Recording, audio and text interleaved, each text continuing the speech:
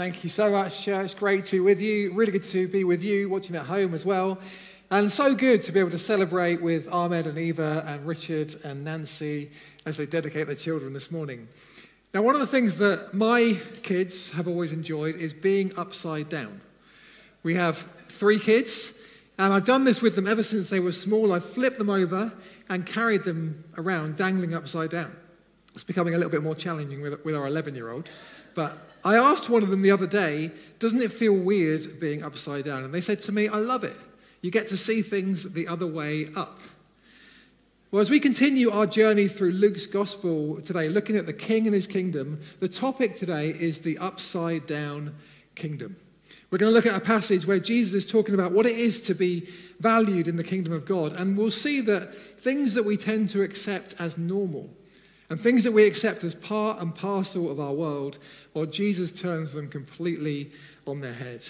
And my prayer for all of us today is that as we explore this passage and think about what it means for our own lives, that we would experience the joy and the freedom of living upside down lives. So let's get straight in. We're in Luke chapter 6, verses 17 to 26. If you've got a Bible, you can follow along. If not, don't worry. The words will come up on the screen behind me. So it's Luke 6, verses 17 to 26. It says this. He went down with them, that's Jesus. Jesus went down with them and stood on a level place. A large crowd of his disciples was there, and a great number of people from all over Judea, from Jerusalem and from the coastal region around Tyre and Sidon, who had come to hear him and to be healed of their diseases. Those troubled by impure spirits were cured, and the people all tried to touch him because power was coming from him and healing them all. Looking at his disciples, he said, "Blessed are you who are poor, for yours is the kingdom of God. Blessed are you who hunger now, for you will be satisfied. Blessed are you who weep now, for you will laugh. Blessed are you when people hate you, when they exclude you and insult you and reject your name as evil because of the Son of Man.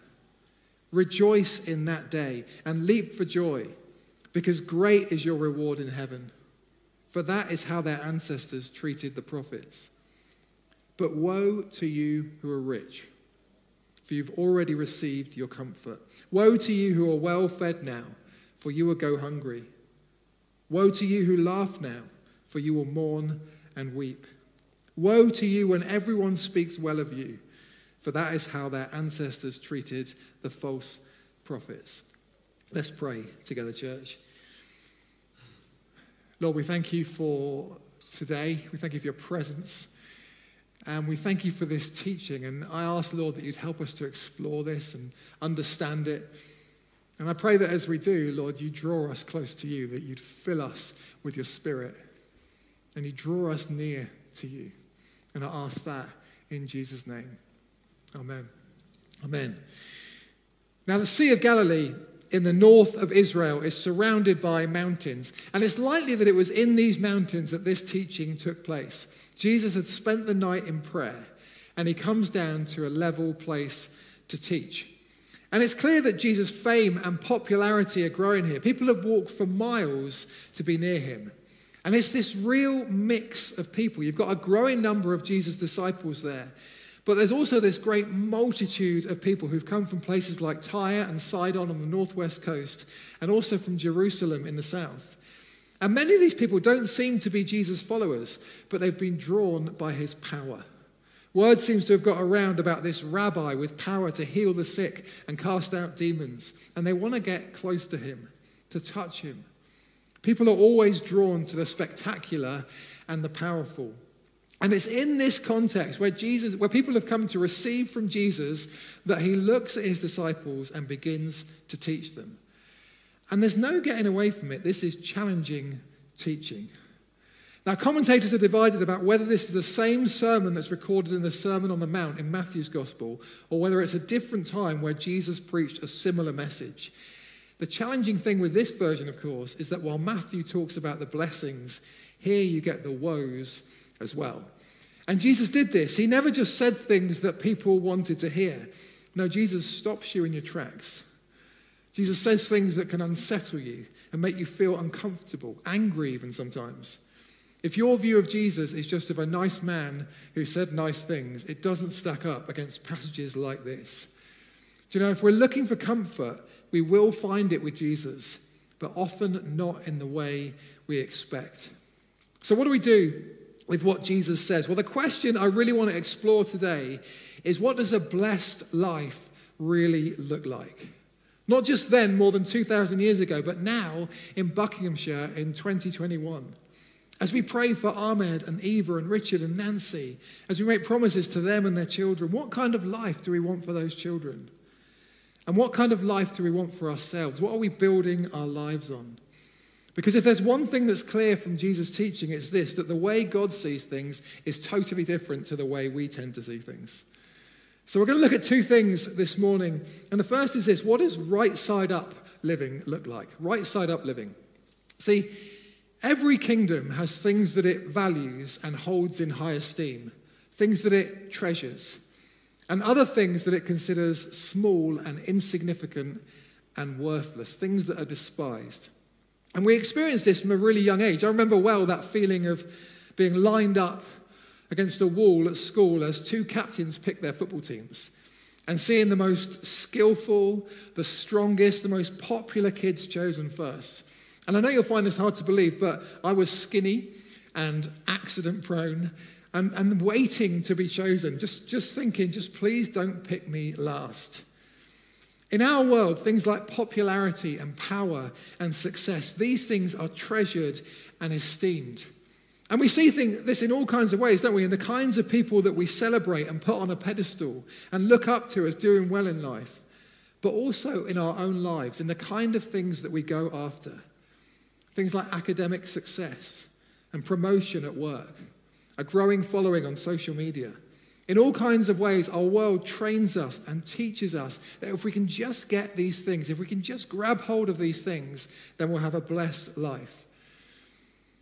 And you know, in lots of ways, of course, that makes complete sense, because if this world is all there is, then investing in these things is natural because they deliver in the now. If people speak well of me, if they tell me I've preached well, I like that. That fuels my ego. It makes me feel good. If I get a promotion at work, that might mean more power. If I look around at my decent-sized home and nice food in the cupboards, it might look to all the world that I'm winning. But what about from a kingdom perspective? Jesus says, woe to you who are rich. Woe to you who are well-fed now. Woe to you who laugh now. Woe to you when everyone speaks well of you. And it's almost like we've spent time building up this tower, and Jesus just walks in and just topples the lot. And we can think, Jesus, what are you doing? I spent ages building that. What is Jesus doing? Is Jesus saying that actually all these things that we think of as good things are bad things? Is he saying that we should never strive for success? Is he condemning everyone who has a good reputation? Is he ruling out all joy and laughter? Well, no. Wealth, comfort, joy, popularity, these things aren't inherently bad in themselves. In fact, God often blesses us with these things. Every good gift that we have is a gift from our Heavenly Father who loves to shower blessings on his children. So what is Jesus saying? When Jesus says, woe to you who laugh, the word for laugh there doesn't mean laughter in a good way.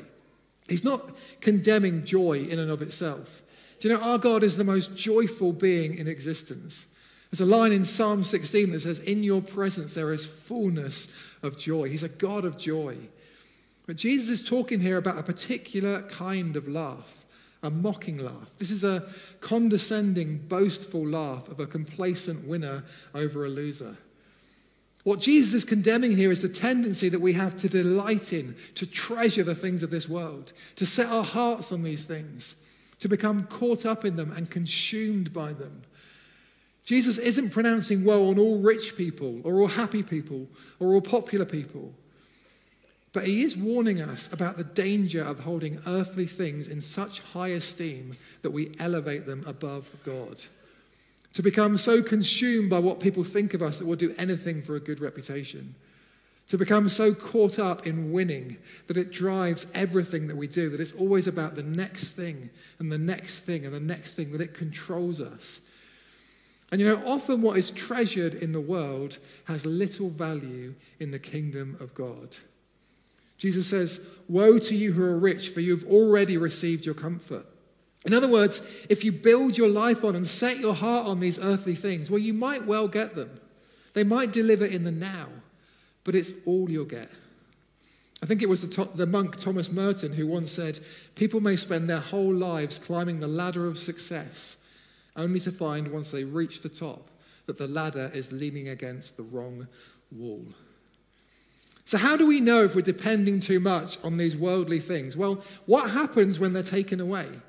If you miss out on an opportunity at work, maybe given to someone younger and less experienced than you, does it knock you a bit? Or does it break you?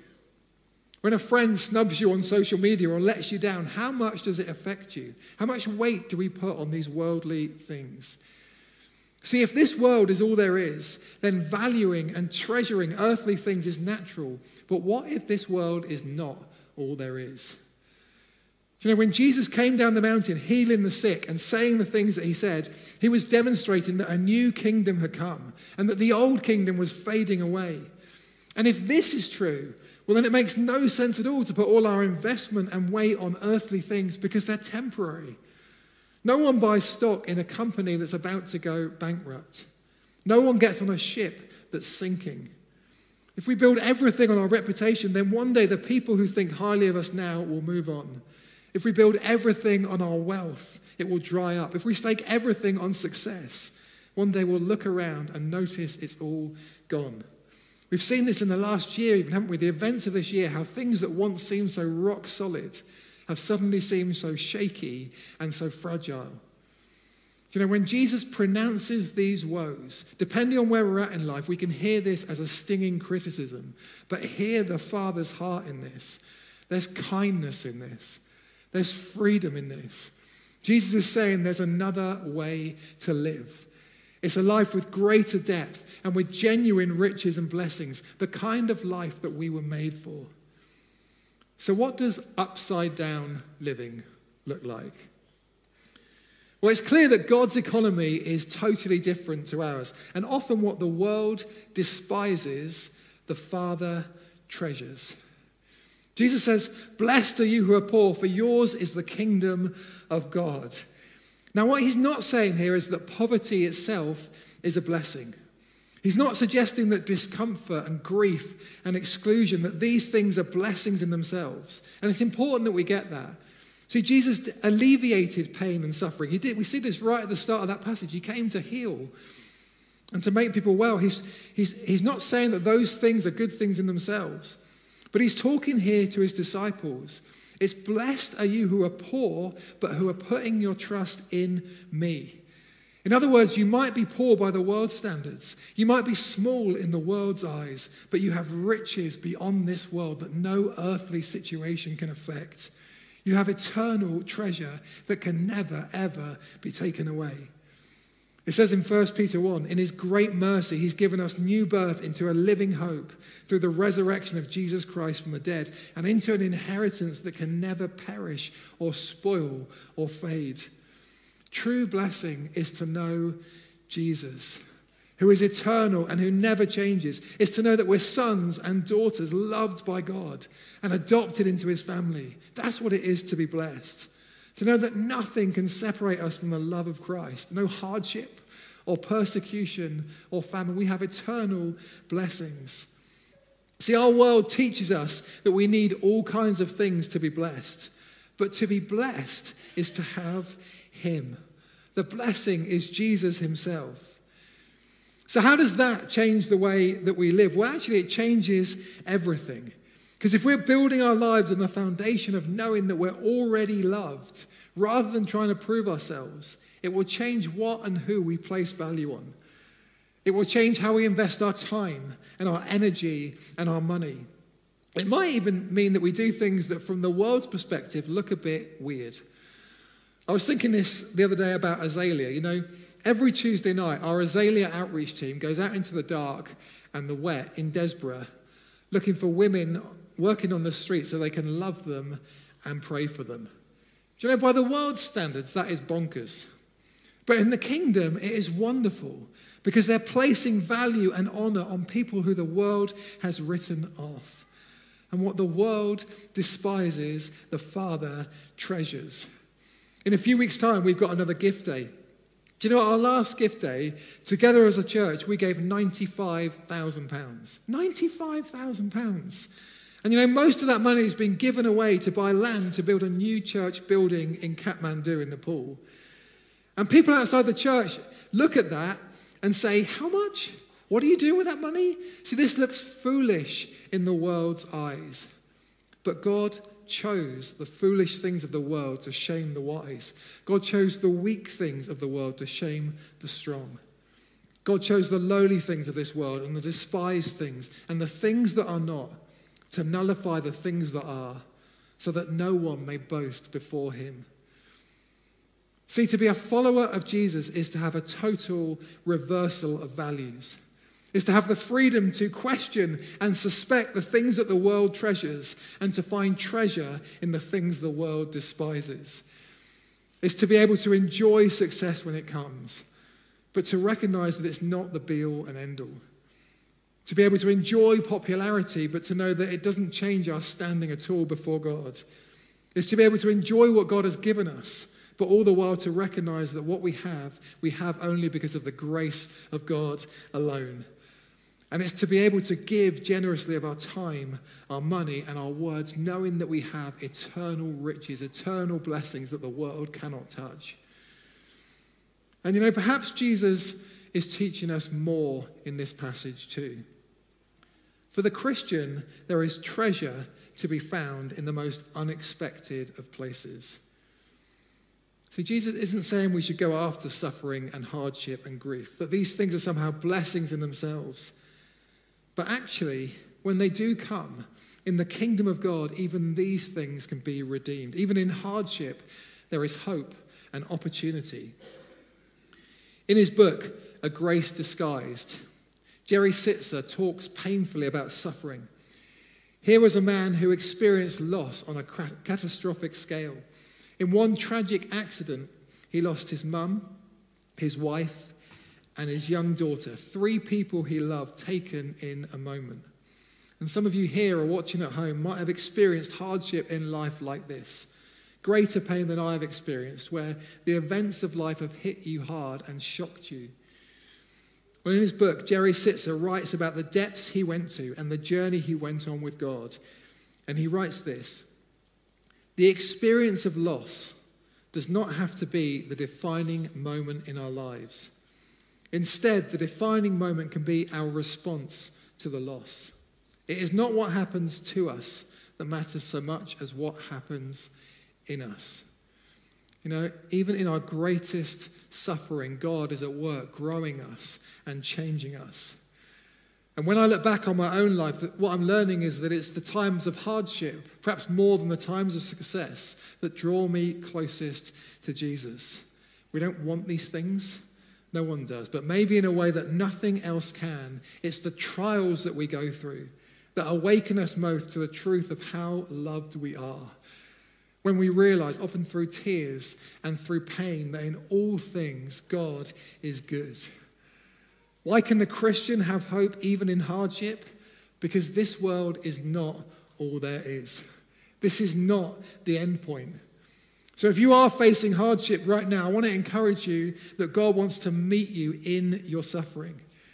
If you're a Christian, to know that nothing can separate you from the love of God, that you have eternal riches beyond this world. And if you don't know Jesus, you can ask him to reveal to you who he is in your hardship. But this world is not all there is. And a day is coming when God will wipe away every tear from our eye. And in that day, there will be no more death or mourning or crying or pain, for the old order of things will have passed away. And we will know eternal joy with Jesus. And some of the things that are prized now will lose their shine in that day. And some of the things that are considered lowly and worthless in this world will be honored and treasured in that day.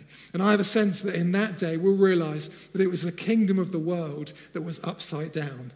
And it was the kingdom of God that was the right way up all along.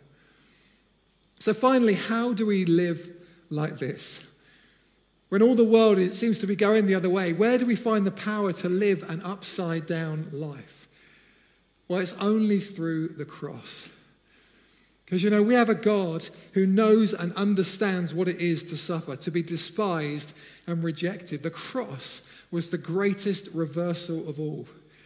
And there, Jesus was betrayed and insulted and spat at. Grief, suffering, sacrifice, exclusion, Jesus faced them all. And at the cross, the one who spoke the universe into being, the eternal, all-powerful King, he made himself nothing. And being found in appearance as a man, he humbled himself by becoming obedient to death, even death on a cross. Therefore, God exalted him to the highest place and gave him the name that is above every name, that at the name of Jesus, every knee should bow. Jesus became poor so that you could know eternal riches.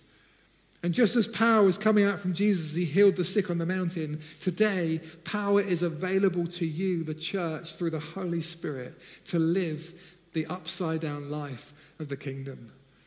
What does a blessed life look like in Buckinghamshire in 2021? What do we want for these children being dedicated today? What kind of life do we want for ourselves?